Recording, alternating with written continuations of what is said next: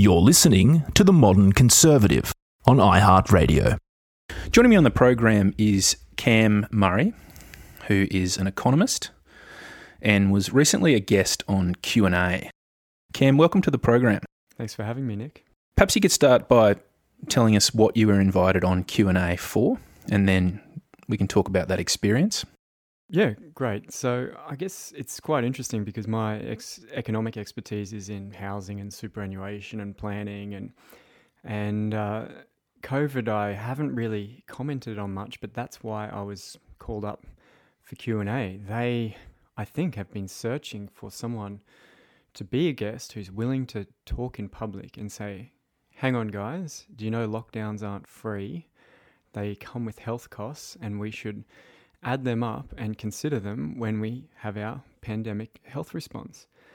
And so I knew going in that this, I would be pitched against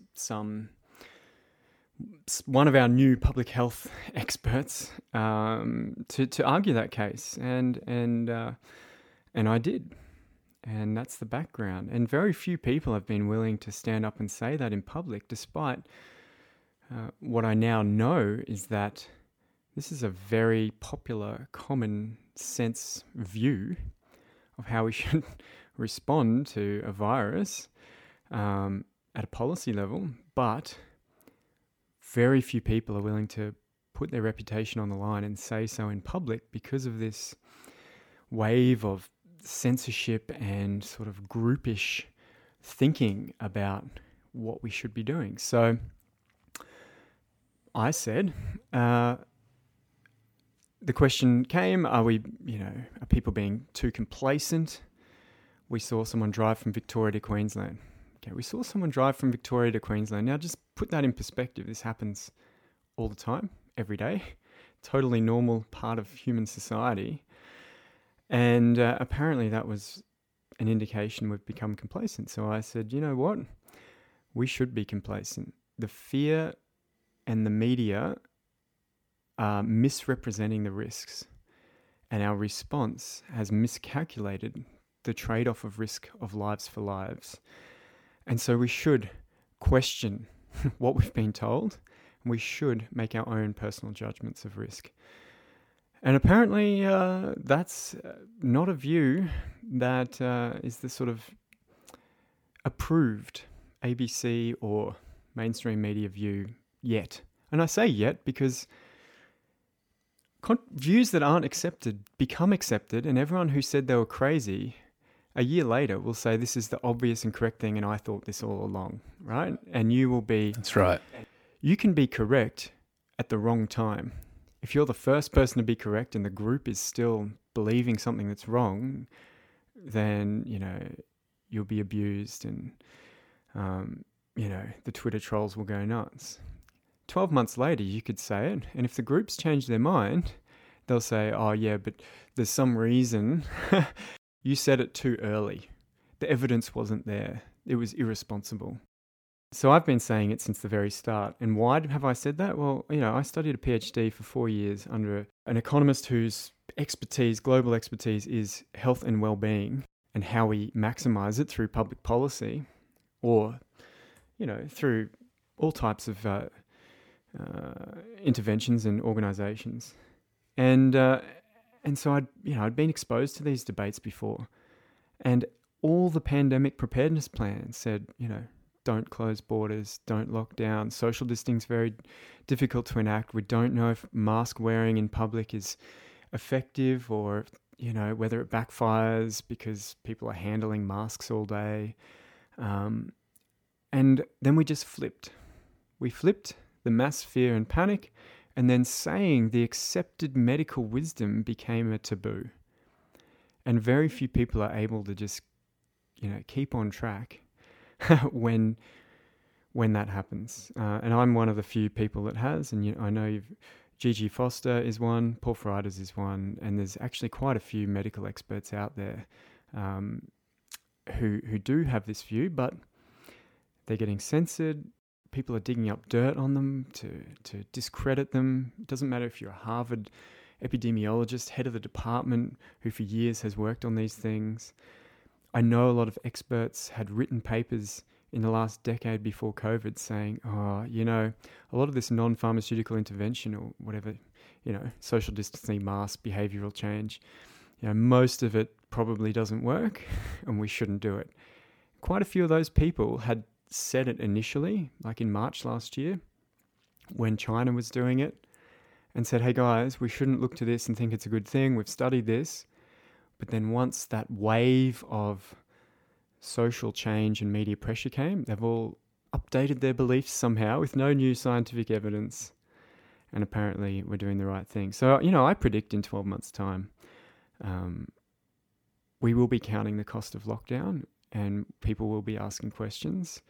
And what I've said is just the right thing, but at the wrong time in terms of being accepted in the media. It's interesting because, as I said to Gigi, I don't have a PhD. I'm not an epidemiologist. I'm not a scientist.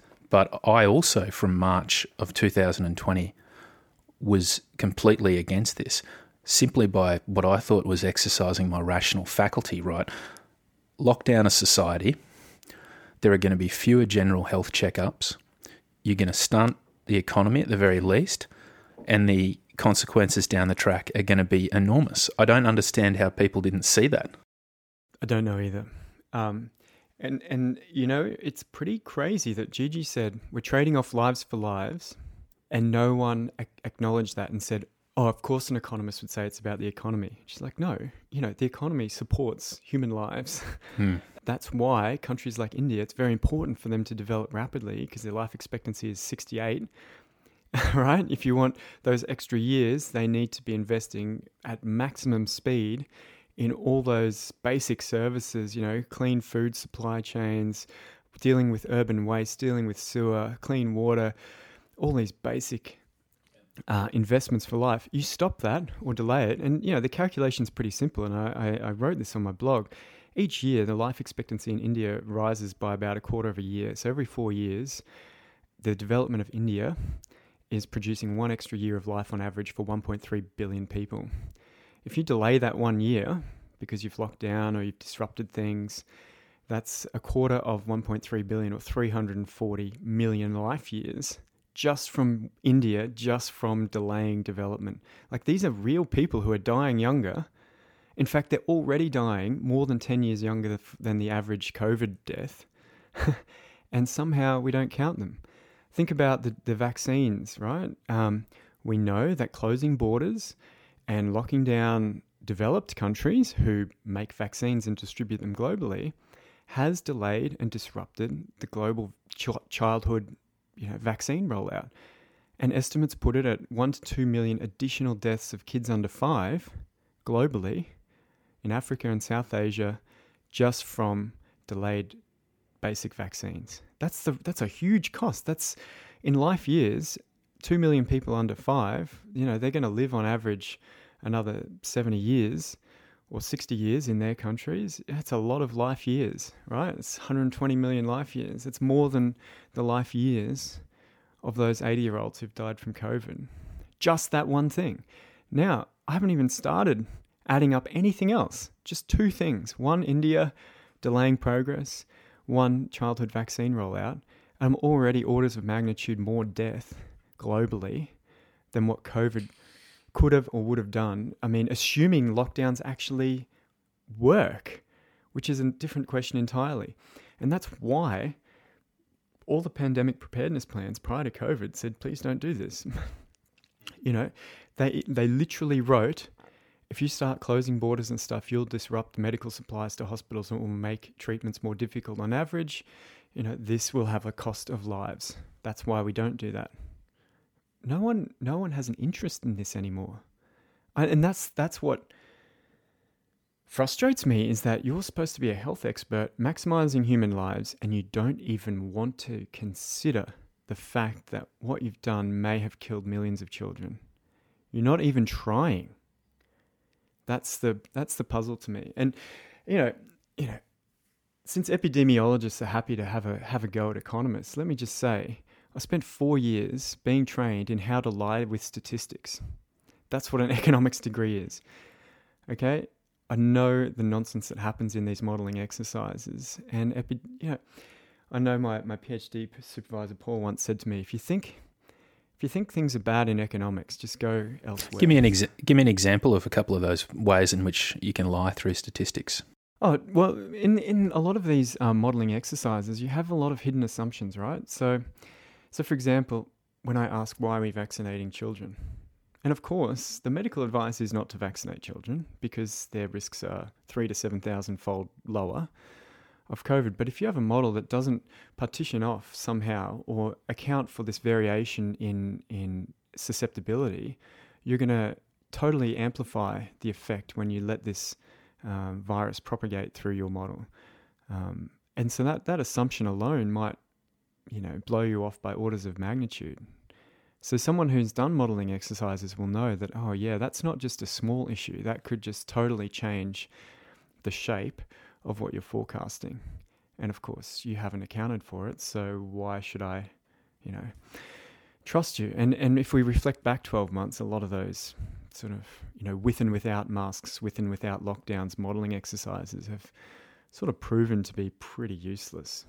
One of the extraordinary things from Q&A from both your episode and Gigi's episode is the lack of ability for these people to even comprehend the notion of lives versus lives. So lives that are being lost right now potentially versus unseen loss of lives in the future. It's almost as if they cannot comprehend that as a possibility and they don't factor it into anything.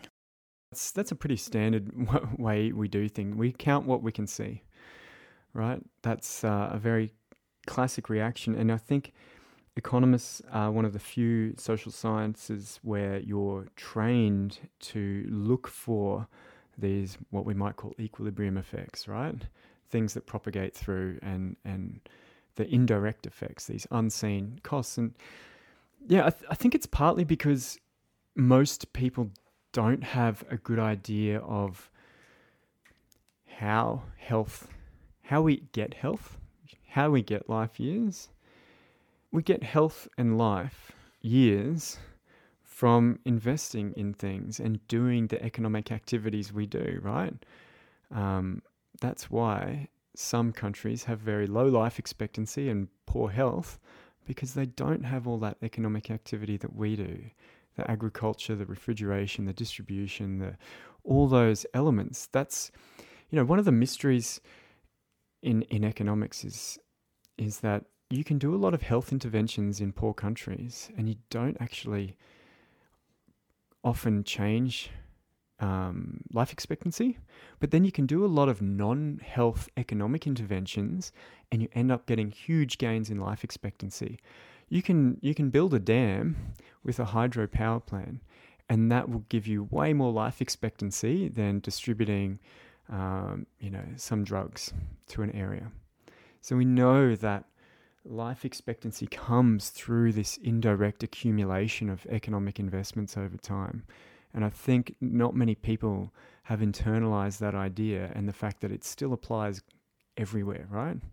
It's not that it just applies in certain countries, and even if it did, you wouldn't want to lock down and delay those countries getting those gains. So I think that's why it's hard for people to see, because it's even hard when you look at it to know the direct mechanism. It's very hard to tell a story that we built this dam, you got hydropower, therefore you could use an electric appliance or an electric tool instead of a coal burner, and now that's increased the cardiovascular health of all these people in this village. That's a very loose, difficult story. You can't write a headline about it. Of course, one person dies with COVID. Beautiful headline. One person gets COVID now. One person gets it, and Then off the back of that, the political rewards right now of reacting to these individual cases, because this is quite extraordinary. Oh, look. So this is another frustration of mine, is that going back to Q&A, everyone knew that there's this Biloela family that got deported, and everyone knows that this is political theatre. We're spending millions locking them up for political gains. And so, the political apparatus is willing to do that for political theatre, but they're not willing to do it for COVID? You think there's no sort of theatrics involved in this?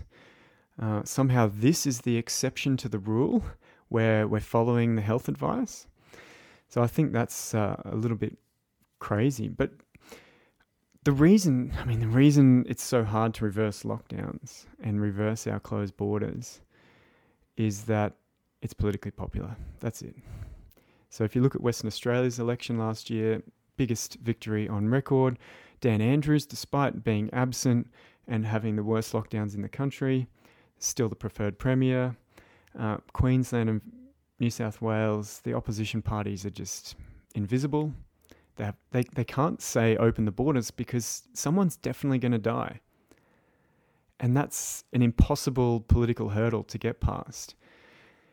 And I think also that because most people don't travel internationally, a lot of people didn't like our huge migration program, and we've had this huge economic stimulus.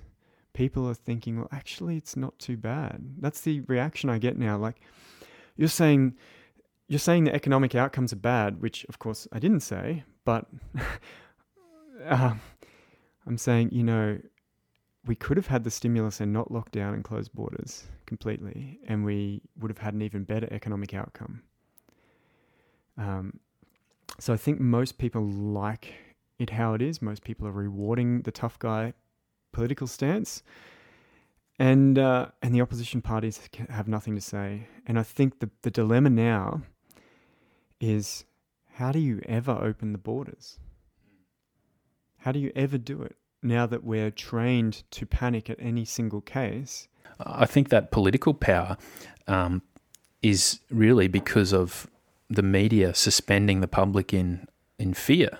Yep. No, I don't know what we're going to do. It's a huge dilemma. The rest of the world is opening up. They've been sort of living with COVID, and I put it to the epidemiologists on Q&A. What's the plan? You keep saying go out and get vaccinated, but people getting vaccinated can still get it. There's still a risk. It's not 100%. We're not recommending it for children. So, what is your plan? Children are 25% of the population, for starters. And if we open up, someone's still going to get it. If you're fine with that, why weren't you fine with it 12 months ago? So no one has ever considered the end game. And I wrote about that straight away and said, look, this is not a plan. And I was not that upset with a temporary sort of, we'll close the border, we'll have a couple of lockdowns. The first month you can understand a bit of panic. But once you've got all these sort of natural experiments of cruise ships and towns where the infections run riot through a very vulnerable population, you have a pretty good idea of what you're dealing with. There's not much new information there. So you can be quite certain that's what we're dealing with, and off you go. So anyway, we'll find out. And the thing that I'm sort of preparing for is what comes next, because what we're going to end up seeing fairly soon is the mortality data for 2020 come out from most countries, and we will have a huge debate about how much of excess mortality in 2020 was COVID, how much was lockdown, how much did we get from, there are sometimes short-term gains from this. For example, we know if you close a hospital, you can reduce deaths temporarily because all the things that go on at hospitals are risky and some people die. But we do it because the long-term effect is that we gain lives, right? So we're almost doing the reverse of that now. We're saying, let's close the hospital. Yay, look, all these people aren't getting surgery, so they're not dying in surgery. They were getting surgery because it's going to lengthen their life in the next year and the year after that, okay? And they're the unseen deaths that we need to focus on. And so when we get this data for 2020 and 2021 of global excess deaths in different countries and how many recorded COVID deaths there were, there's going to be gaps. And it might be millions of people.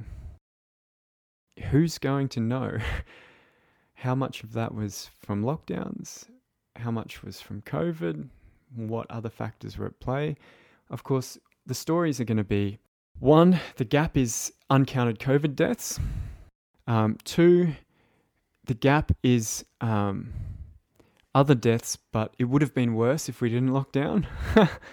And we're never going to have a clear story because history is written by the victors or the powerful, right? So there's going to be a massive, massive effort from strong lockdown countries to invest in writing a history that says excess deaths would have been larger without lockdowns and we saved the day, and paint us in glory. That's what's coming, in my view. And it's going to be off the back of more reports from the WHO confirming this, organisations that have been wrong from the beginning that we continue to follow.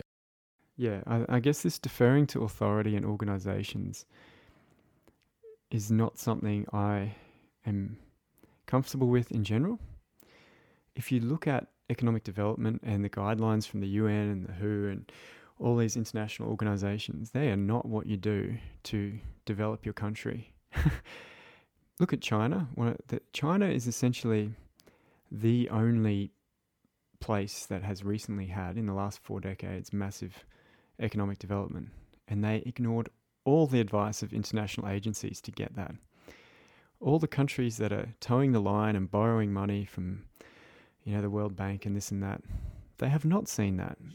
So the question is, well, these international organizations are political organizations, right? They have no incentive to promote the truth. They have incentives to maintain the political order. So I don't know, maybe I'm too deep into the politics. I wrote the book Game of Mates about political favoritism and groups and how they operate. So I guess I've cleansed myself of this view that there is some truth-seeking mechanism in political organizations when the exact opposite is the case. So it's a hierarchy and then adherence to the policy of that hierarchy.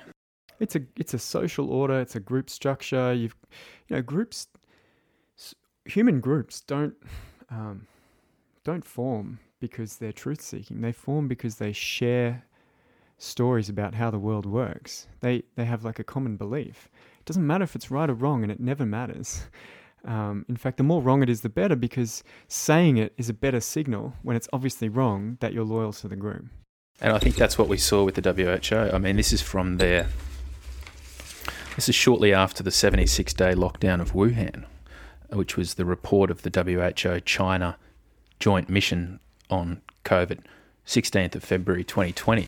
In the face of a previously unknown virus, China has rolled out perhaps the most ambitious, agile and aggressive disease containment effort in history.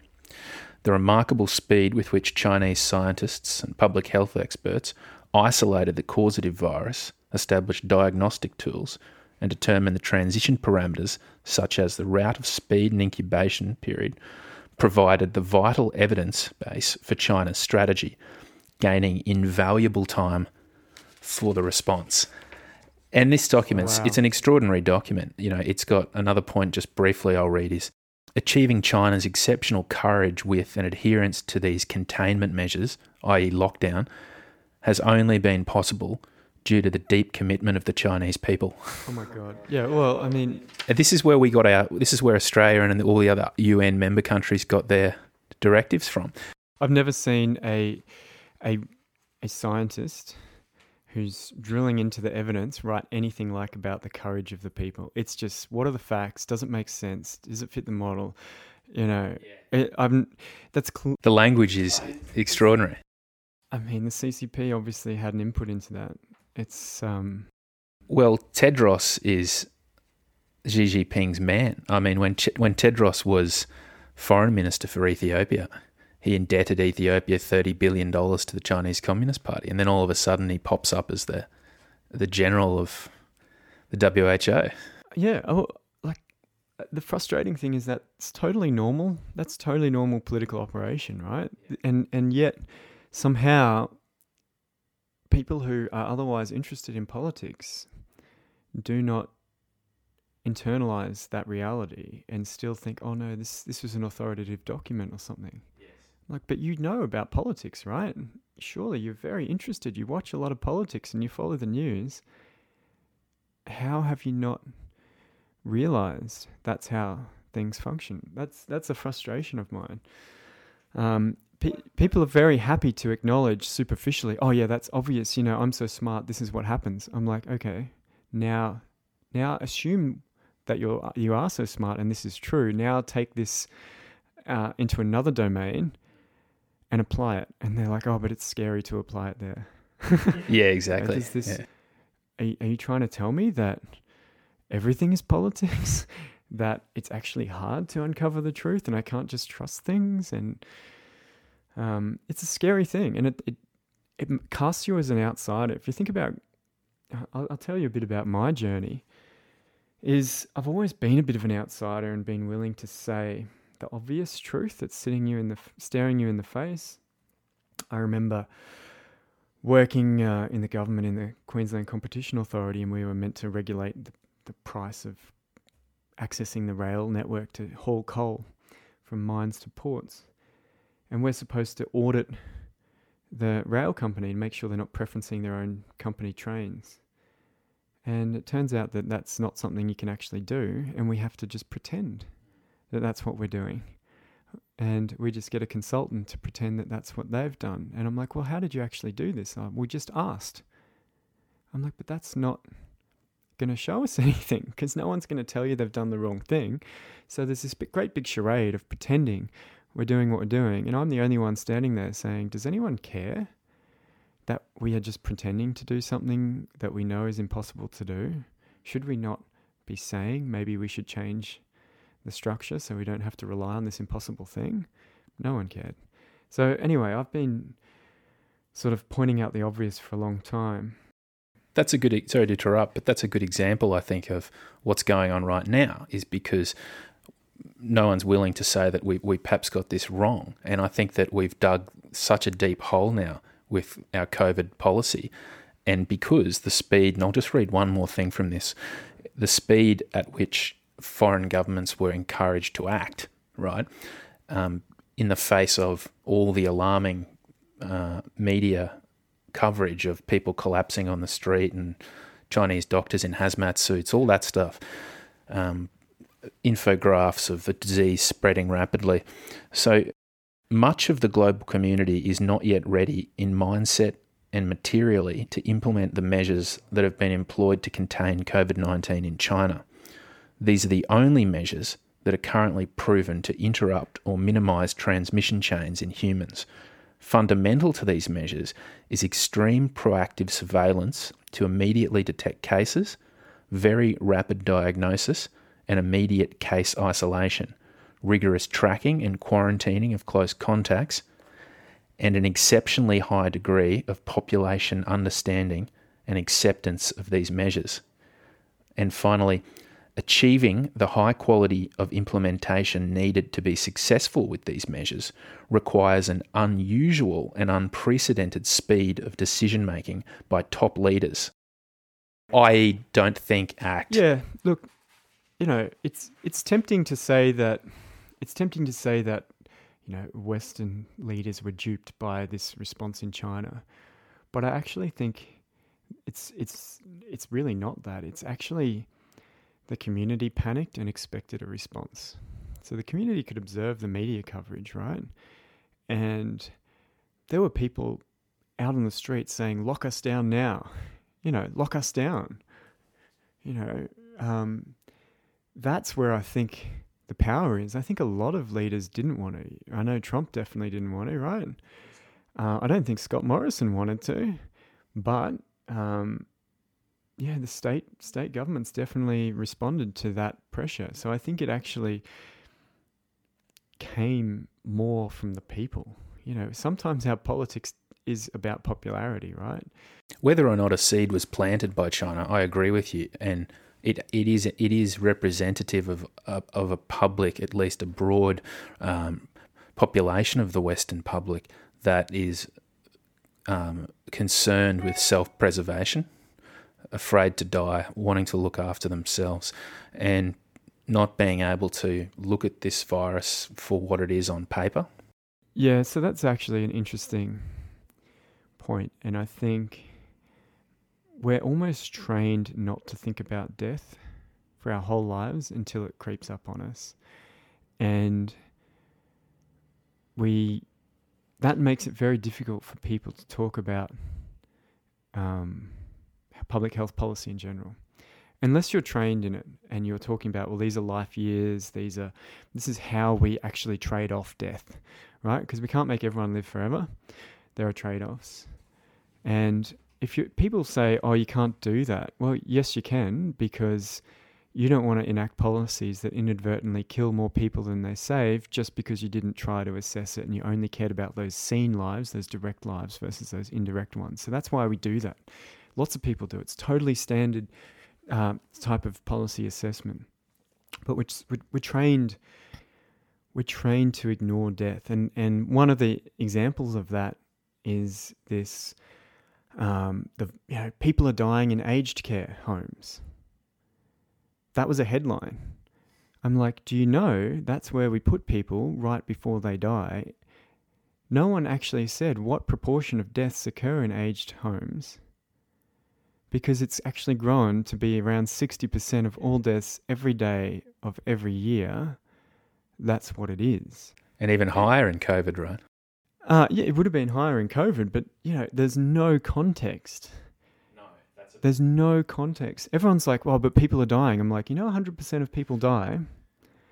So it's clearly not about stopping death, right? You've got to get over that hurdle.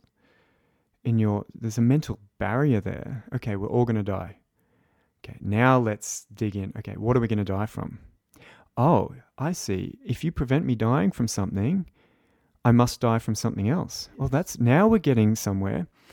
Okay, so you're telling me there's no such thing as saving a life. There's only extending lifespans. Oh, okay. So how old were COVID people? Oh, okay. So you're saying we can actually say that if we stop them dying, they're going to die from something else. How soon would that be? Oh, okay. So you can actually add this up if you try. But there's all these mental blocks in the way, right? And I've it's done my head in how many people who are quite smart and switched on and interested in other sort of areas of public policy and other areas of science who've never got over that hurdle and have almost intentionally blocked themselves because fear of death. There's a fear of death. You mean I'm going to die? You mean if I don't get COVID, I'm still going to die? Oh, okay. I put my parents in aged care so that they die there? Oh, yeah, well, I mean, that's true, but you don't want to think about it. And, we're humans. I don't expect a lot from everybody. I don't expect everybody to train their minds to think this way, but I do expect people whose job it is to consider these things, who apparently have been to university, who apparently day-to-day deal with trading off lives for lives. I mean, there's reasons we don't do surgeries on old people. There's reasons for a lot of what we do in health. And that same logic applies more broadly. So very early on, it became apparent to me that there was a much bigger problem in Western society when I began arguing early that this potentially could be a very dangerous idea to lock down our society. And the typical response I would get from people, from politicians through to pharmacists through to friends, was, what if it's your parent that dies? Okay? So my answer was, if the lives of 10,000 people are saved, then as difficult as it is, and as much as I love my parents, it's a mature thing to do and a rational thing to do to accept the risk of that death. It's the trolley argument, right? So it suggested to me that there's a very deep problem in our culture right now where I'd say that there's a lack of deep spirituality in our culture that's making people obsess over their own lives and not accept the fact that people do die, like you said. Yeah. Look, I don't know what it is.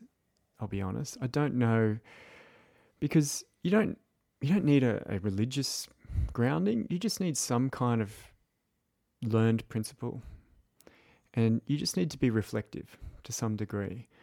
That life is risky, and the whole point is to make the most of it while you've got it, right? And appreciate it.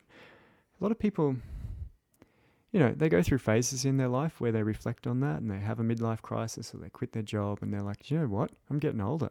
I've got one shot to make the most of this. It's like, and we've kind of missed that idea for sure. I would hate to be a kid who's just graduated school and had plans to see the world, expand my horizons, and essentially I can't even travel interstate. And every year I'm losing my chance. Imagine if the borders are closed for 3 years. 18 to 21, I've finished school. What am I doing? I've never even been to another state.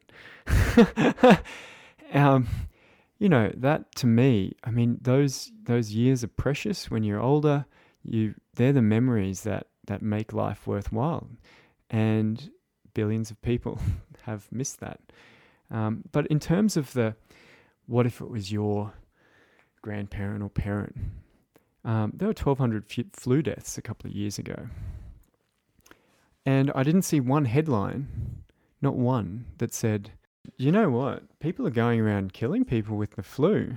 That's unacceptable. Yet it happens every year. Like, that is a thing that happens that is not news because it happens every year. It happens continuously all the time. And now we've taken something that happens all the time, and somehow this fear campaign, we've been totally unreasonable about how we respond to it. Imagine if they were, dun, dun, dun, dun, dun, dun, dun, dun. Well, another 3 people have died from the flu as the total rises to 18. Yeah. Or another 300 people have died from cancer this month in what authorities are calling the worst cancer month on record. Yeah, that's great. You should do the news. You've got to add to that is that, epidemiologists, so-and-so, professor at somewhere, says we've got to be more vigilant, and, we should enact fines for people who spread the flu and kill people and travel interstate. We've got to crack down. Like, this is where we are. I don't know. It's one of the things that if you're trying to understand the world, this is totally normal stuff. The virus is going to kill people, right? We have this, I don't know how to put it, but we have this, for some reason, belief that we can beat it. It's like a battle. Like, somehow through our policy and our technology, we're going to fight it, and we must fight. I'm like, it's really quite narcissistic. It's a weird thing. I'm like, but what if we can't? What if it takes 2 years to get a vaccine? What do you like? We should. We're going to fight it. We're going to beat it. We're going to hammer this thing down. They've been saying that for about 18 months. And that's great. That's great. But I wouldn't want to go into a war with an army 1/10 the size of the opposition or the enemy, right? And that's, I think, what we've done. We've gone in with tools. We don't even know if they work. We don't care how many people we kill on the way. It's very much a similar logic to entering into a war, right? Yeah. You just justify the human sacrifice, tell stories, paint people in glory. The glorious Anastasia Palaszczuk has allowed us to cross the border. The only point of difference I would note is the enemy. Yeah, it's even better when it's not even a real person. Like, you don't have to actually actively kill anyone. It's just inadvertently. Yeah, exactly. But also the enemy has become people like us, the dissenters. Well, people who are questioning that's things. True. Look, I think that's going to change. I think it will change. And I've noticed it changing. A lot of people you say, I'm very much the person that just gets the logic and goes, oh, actually, the whole thing is ridiculous. And I follow the logic to its conclusion. I tell you my conclusion. But everyone else is 5 steps behind me and thinks I'm crazy. But by saying it, if other people then start saying step 1 and step 2 and step 3 and start moving the debate, then I feel like we will get to step 5 and realise. And you think we're seeing some of those steps? That. Saul Eslake, independent economist from Tasmania, came out last week after my appearance and said, you know what, we don't elect the government to take advice from experts. We elect them to balance up trade-offs and represent our broader interests. And, that's sort of what I would see as step 1, is softening people up to go, actually, there is a broader interest here, right? And I'm just way down the line on that. That's true, for example, in another area I study, superannuation, right? You can say, oh, actually, this is just a tax break for the rich, and the tax break costs more than the pension. And then you go down the line, and then where I am is like, people should just take their money and spend it. We shouldn't even have the system. It's not doing anything. Now, I said that 2 years ago, and now in those 5 steps behind me are the Grattan Institute, lots of different organisations, and a few politicians have already caught up. So I think we'll see in COVID a similar thing happening, and especially if the borders are closed for another year, I think they actually see there being a bit of a political resolution here because, for example, universities are very reliant on their international students and they're quite politically influential. And when I say this, you've got to remember, I'm not saying that politicians are following the medical advice and locking down. I'm saying they're choosing the medical advice that says lockdown because it's politically popular for them. So I think Saul Eslake's view of that is a little bit off when he says, I don't elect you to follow the medical advice at all costs. They're actually choosing medical advice that's politically convenient. Because there's plenty of experts who still are being silenced, but go to any university, medical school in the world and you'll find them. There's a lot of them. But we will get to that point, and I think the resolution to close borders and lockdowns will be through a vested interest group that has billions on the line and will start seeding the debate in the media and softening up the public debate and softening up the people to accept it and highlighting all these downsides. And, I don't have the resources to, write every day about this and promote the issue in the media, but you take a dozen or 20 universities with billions on the line and they will invest in changing the narrative. And that when that narrative changes, then the politicians, it gives them the political opportunity to save face and change direction while still saying they're the hero and everything they did was right. I think, the universities in particular who rely on foreign students will carve out that story for state and federal politicians to open up. That's how I see it unfolding. Yeah, and possibly within that as well might be the changing of guard with some of the state politicians. Not so much Queensland and WA as they're fairly locked in now, but I think Victoria will have an election coming up in the next 6 to 12 months. Yeah, I don't know. I guess Dan Andrews is still going to win that, in my view. He's still the preferred premier when he comes back heroically from his injury. And look, there's so much theatre. I don't know what to think on that one. People will inevitably have the say.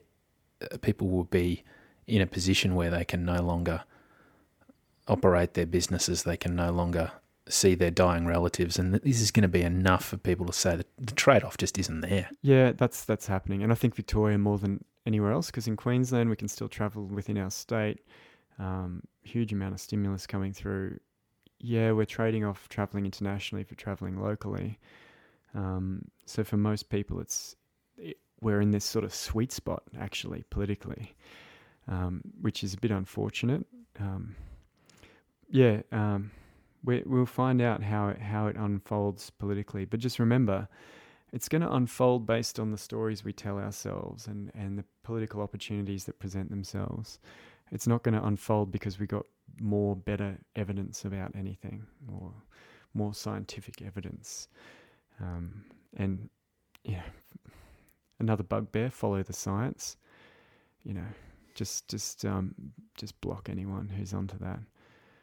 Science is a battle of ideas and testing and proving each other wrong continuously. It's a powerful narrative, though. It's not so easy to block. I think it's going to get weaker as well. And I mean, that's a bit scary too, because, in uncontroversial parts of science that aren't politically sensitive, we should maybe not follow the science, but attend to it and get an interest in it and consider it. And I don't want to lose all that just because this one politicized area. And the politics is fierce. Look at the lab leak theory, right? Totally reasonable thing to consider. Apparently it became a taboo to say that, a coronavirus entering the human population in the neighborhood of a coronavirus research lab might be a possibility. Totally taboo.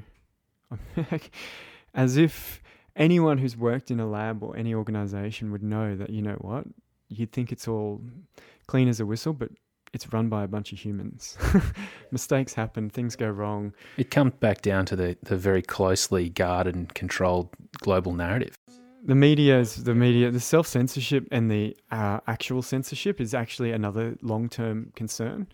If you look at the power, so think about the tech companies, right? You got Google, Facebook, Amazon, all these guys who've had their biggest profits ever, totally unexpected boost to their importance in politics and people's everyday lives. They have just become the most powerful group on earth.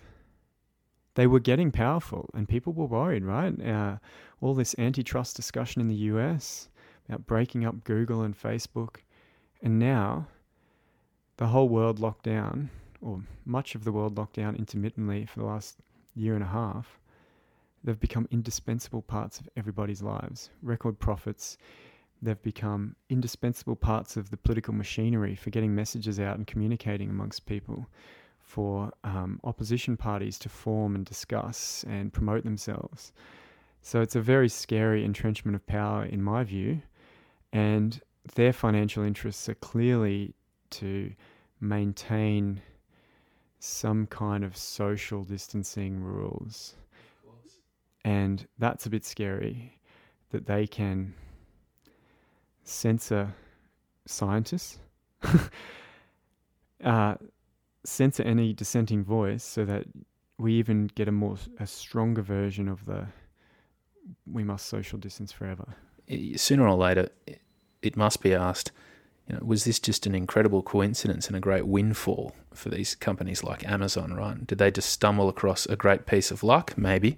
Or is there something more to this? I'm not suggesting there is, but I think it's a reasonable question to ask. Yeah, for sure. I guess my view is that if you read my book, Game of Mates, you'll find that a lot of these sort of networks of elite power do start by accident, by coincidental occasions where it's in their joint and individual interest to act a certain way. And then everybody learns individually and jointly, subconsciously, that really worked. And so that behavior gets rewarded and that type of thing gets entrenched. So that's how I see it unfolding. It's not really... I don't think there's been a board meeting that said we must censor this, we need social distancing in the whole world for as long as possible. I think it's just an emergent social phenomena of everybody's bias and subconscious, because there's rewards at every step of the way for acting like that. Which makes it easier to implement rather than a group of people sitting around Correct. a shadowy boardroom. If this is organically, Correct. then it's much easier. Yeah, a lot of people think you need a conspiracy to organize human groups, but you often don't. You just need ongoing rewards for biasing your behavior in a certain way, and people just do it, and they'll tell stories why it's the logical and correct, and that's what my expert advice was. But that's just how we always do it. That's just natural human behavior. And then now there's quite clearly a emergent order, which is globalization. And a lot of those stories, many reasonable people want globalization. They think it's a good idea. And there are positives to it as well, but there are also negatives. Yeah, well, okay, globalization's a tricky word because there's globalization in terms of global political organizations, the UN, the World Bank, the WHO, all those types of things. And then there's globalization of sort of ownership of capital in different countries and the concentration of ownership by, the wealthy nations owning much more capital in poorer nations. And then there's just trade, right? And I think people understand that trade's good. But those political agendas and that, that ownership of assets across borders is, I think, people justifiably are a bit more sensitive to it. But all of those political organizations that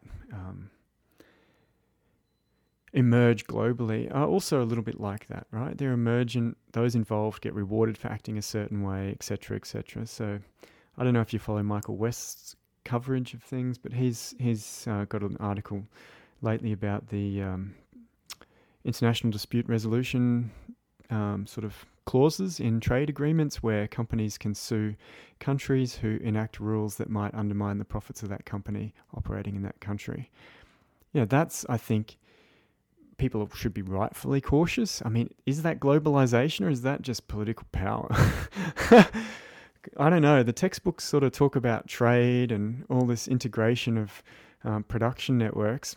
Is actually suing national governments from companies located in other countries because they enacted, product safety rules or minimum requirements. Is that actually a thing? And I think people are rightfully worried. It's certainly not in good faith. No, exactly. I think Michael West's recent coverage talks a little bit about the Philip Morris suing the Australian government about plain packaging of cigarettes. And I'm like, well, we should have that debate within our borders, within the people affected by it. And if we want it, we should just do it. If it doesn't work, fine. Okay, I don't have a strong view about plain packaging, but I do have a strong view about Philip Morris being able to sue the government if we collectively vote a government that enacts that sort of rule. Well, that's a difficult one to do because this is something that I made a small audio documentary on, is the tobacco tax excise. And essentially this was brought in by Kevin Rudd on the back of a UN policy, which was that the most effective way to reduce cigarette smoking in the general population is to tax cigarettes at 75% above the recommended retail price. And part of that was Kevin Rudd's plain packaging. But of course, once this investigation unfolds, then the people that we find who are the most affected by, not so much plain packaging, but the tobacco excise itself, are the poor, the Indigenous, and the mentally ill. These are people that are not going to quit smoking. Yeah, no, that's one of the huge issues with cigarette taxes, and it's also okay. Well, this is an interesting topic because I have done a bit of research on this, and I did my master's degree in this rebound effect from regulations and human choices, right? So, for example, let's think about alcohol. You tax alcohol, so now it's quite expensive relative to soft drink. So that's a bit of an issue because everyone still wants something sweet and bubbly or tasty. But also what you find is that a lot of countries with high alcohol taxes have a lot of a binge drinking culture. And the rationale there is, why would you drink alcohol to not get drunk if you've got to pay so much? You know what I mean? You make it so you don't drink wine at lunchtime. Like, it's not a Mediterranean culture of integrating alcohol into your diet. It becomes this is kind of expensive. If I'm going to drink, there's no point not getting drunk because I'm paying for this. And so you have this sort of Scandinavian binge drinking culture the UK and Australia, where alcohol's relatively expensive compared to your sort of €2 bottles of wine around the Mediterranean.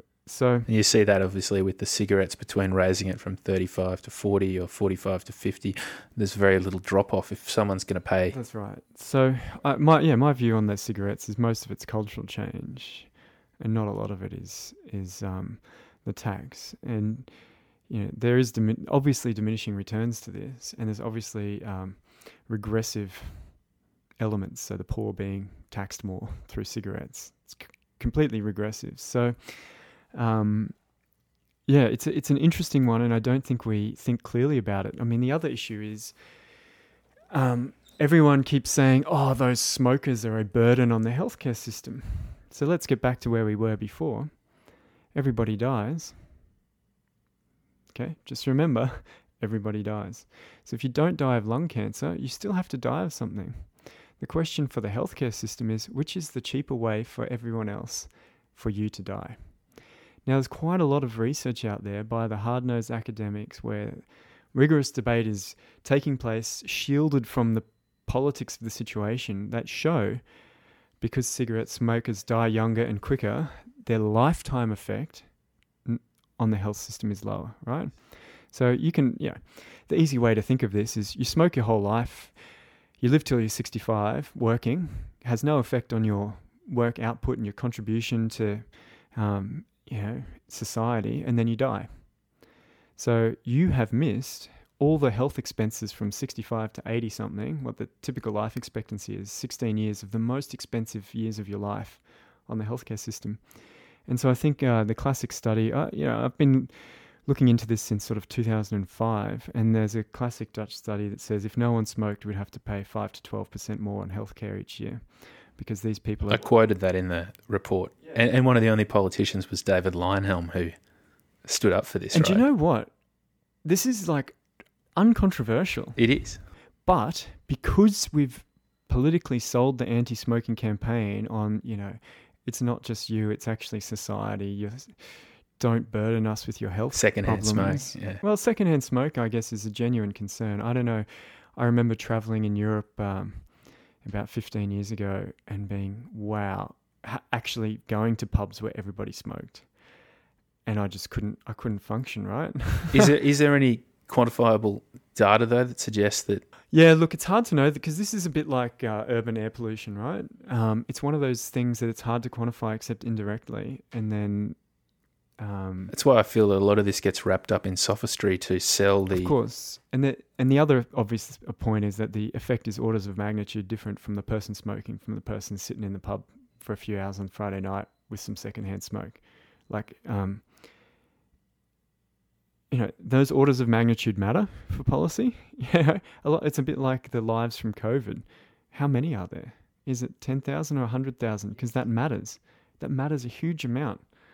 Like, something that's 10 times more lives to save, we should invest. We can justify investing 10 times more in potential lives lost. The risk that, and not just how many, but who were these deaths? Yeah. Did they have how many comorbidities did they have? Were they obese? Were they already given? And that brings us back to those life years left calculation, which everyone wants to avoid. So, for example, that's another point you've got me onto. So I think it was April last year, Paul Frieders, so my PhD supervisor, good mate, world well-being and health expert, economist.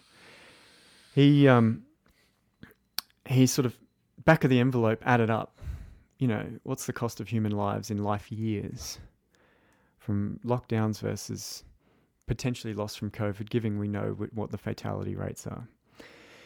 And he's like, well, it's orders of magnitude different, potentially 100-fold or more. And because these unseen lives, they persist into the future, right? There's lives lost next year that are lost earlier than they would have otherwise been, and the subsequent year, and for the next decade, right? And so it'll be hard to see those, but if you can sort of build up from first principles, a rough ballpark, you get 100 times the cost of lives from lockdown. And then a group of economists in Australia came out with their attempt to debunk this. I don't know if you saw. And they completely messed it up. And they said, oh, well, the life years saved are some enormous number of fatalities, much more than what we know is reasonable. And the value of a human life is 80 million or whatever their number is that we think a full lifetime is worth when, we trade off these things in policy making. We have to have some kind of comparison unit, currency to say, well, if we spend 80 million saving this life, we could have saved more lives with this 80 million somewhere else. Or I think it's 20 million, whatever the number is. It's relatively unimportant at the moment because you can use different types of comparisons. You can use dollars, life years, well-being years. And they completely messed it up and said, every life saved is a full lifetime, even though the average age is 80 and therefore it's only 3 to 5 life years left. And they had a bunch of other errors. And of course, they never corrected it. And no one, the fact that they were off by, nearly 1,000 times in their calculation by the time you add up these errors. And that brings us back to there's no incentive to actually do a cost-benefit analysis of this. And this is another frustration of mine. You want to do a rail overpass or build a new train line to the airport. You are going to see a dozen cost-benefit analysis and it will take years. We'll argue about it. You want to enact the biggest economic policy since the Second World War and you won't do any and you won't ever ask questions. And silence those who do. And silence anyone who's trying to attempt to say, is the cost worth it? Are we inadvertently killing more people than we're saving? Because that would be silly. You take anyone who says that, you say, you don't care about lives. How can you say that? It's almost like I've put all my money on red and someone's saying, are you sure you don't want to put maybe half of it on? No, it's all on red. Correct. I can't go back from that now. And you can use it all and say it was obviously right. Then you tell yourself a story why that was the right thing to do. That's the scary part. So what we are seeing very much here is storytelling, right? Oh, yeah.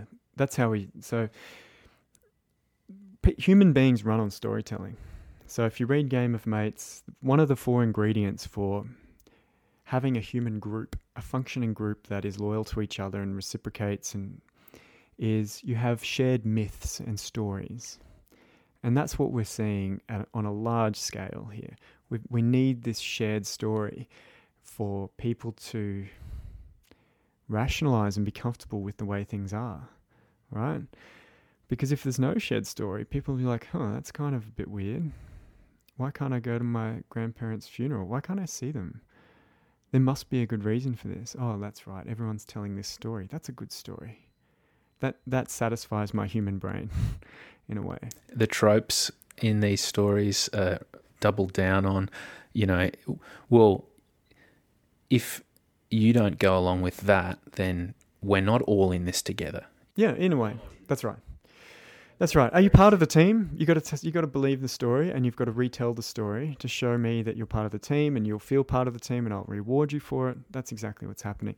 And I didn't know going in to Q&A how much people are self-censoring and telling that story, which is another aspect of the whole thing. The other panelists, Stan Grant, the producers, very different in private.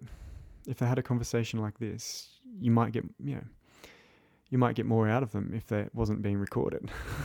And you might find that when there's no incentive to tell that story and recite the mantra, you can actually reflect on this and go, actually, and potentially move your thinking on a little. So that's another scary element. But I'm really interested to see how the stories evolve in the next 12 months, because most of the world's going to be completely open, completely moved on. Data will be on the table. Yeah, and Australia, we'll have to come up with a story about how we always had this end game in mind, which no one has ever said. And if you ask about it, no one wants to address it. You get a lot of avoiding the questions when you ask. I think in May last year, after Gigi was on Q&A, I wrote, there is no end game. This is not a plan. It's imagine going to a sport and not actually having a plan for getting a try or scoring a basket or getting a goal. And it's just like, what are we going to do, coach? Just trust me. We're all in this together. I'm like, yeah, but how are we going to win? No. We're all in this together. Just trust me. I'm like, that's not a plan. Australians have a global reputation of being laid back and very keen on their freedoms, but everyone who moves here realizes that the opposite is the case, and we're very conformist, and we won't get out on the street and protest things. We're just waiting to be told what to do, and we're like, oh, yep, that's the policy. That's what I think. Let's get on with it, guys. Which is great. I mean, it's a very cohesive society considering how diverse we are, which is, it's kind of a social magic potion in a way. But when it comes to issues like this, we need to get out on the street and we need to have these sort of tough discussions rather than just conform and follow what we're told. People telling us, lock us down. I'm like, you can stay home if you want. It's not the government's role. Extreme hard paternalism like this is not ever going to be favourable, and it's not the government's job to save your life, to protect your life. This is interesting because I come from the left. I would say, I guess I'm not politically aligned, but I have a soft spot for good rules that get good outcomes, and that we actually, oftentimes we just can't rely on people that the individual incentives conflict with the joint incentives. So it's particularly in environmental regulations, I'm like, sometimes we actually have to make a rule, and we do need a bit of paternalism. But I've been surprised how broadly this has been accepted across the spectrum. The one time where I think, that this is not the time, this is not the issue where we go, all right, let's suck it up for the greater good. This is the time where we should be questioning, is this the greater good? Or is this just, you want to have newspaper headlines talking about COVID cases for a long time and nothing else? I haven't seen many cancer cases in the headlines. A lot of doctors reach out to me after Q&A and said, this is madness. My patients they're essentially dying, waiting for treatments. And it's never made sense, obviously, to have minimized COVID cases as a policy objective or a public health objective. We must be in the maximizing overall health and well-being objective. Otherwise, we could just euthanize people before they died of COVID, right? If you don't want them to die of COVID, we have a solution for that. Quite clearly, that's not what you want. You want to maximize health and well-being. So, and it's weird that that's not something we can talk about right now. But I think it will. It's funny. Despite studying sort of politics and economics for a long time and seeing the downsides of group behavior, I'm still pretty optimistic in the long run. I do feel like one of the good things is people forget and they change their mind and they don't even know they've done it. And we evolve these sort of social structures and these organizations over time. So I do feel like we'll get there. I just don't know how long it will take. Cam Murray, thanks for coming on the program. Thanks for having me.